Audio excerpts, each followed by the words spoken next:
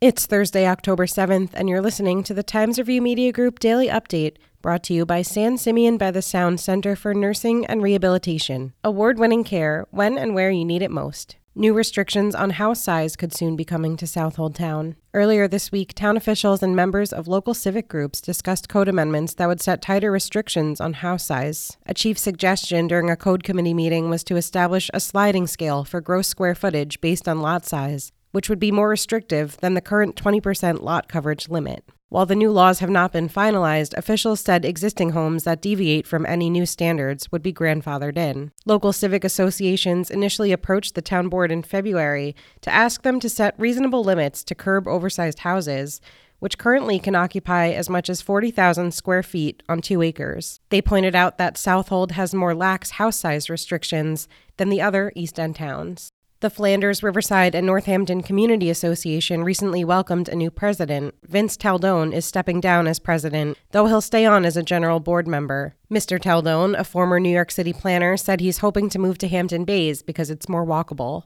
Brad Bender, former Franca president, as well as a former Southampton town councilman, is stepping up to be president again. The Franca board voted Mr. Bender in as president on September 23rd. Overcoming obstacles is nothing new for Katie Zlatniski. 11 years ago, when her mother was pregnant with her, she was diagnosed with cystic hygroma, a birth defect in which sacs of fluid can develop while in the womb.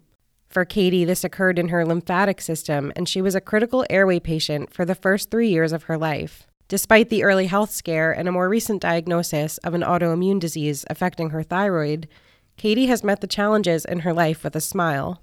Her perseverance has caught the eye of her neighbors in Mattituck, in particular the group Kate's Angels, a nonprofit known for bestowing acts of kindness on local residents, found a unique way to celebrate her. The group is sponsoring a trip to the Wizarding World of Harry Potter at Universal Studios in Florida for the youngster early next year. You can read more about Katie's dream come true this morning on the Suffolk Times website.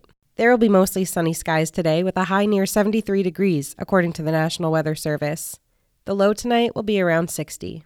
I'm Tara Smith, and that's our update for Thursday. Check back for more news throughout the day. Once again, today's report was brought to you by San Simeon by the Sound Center for Nursing and Rehabilitation. Award-winning care when and where you need it most.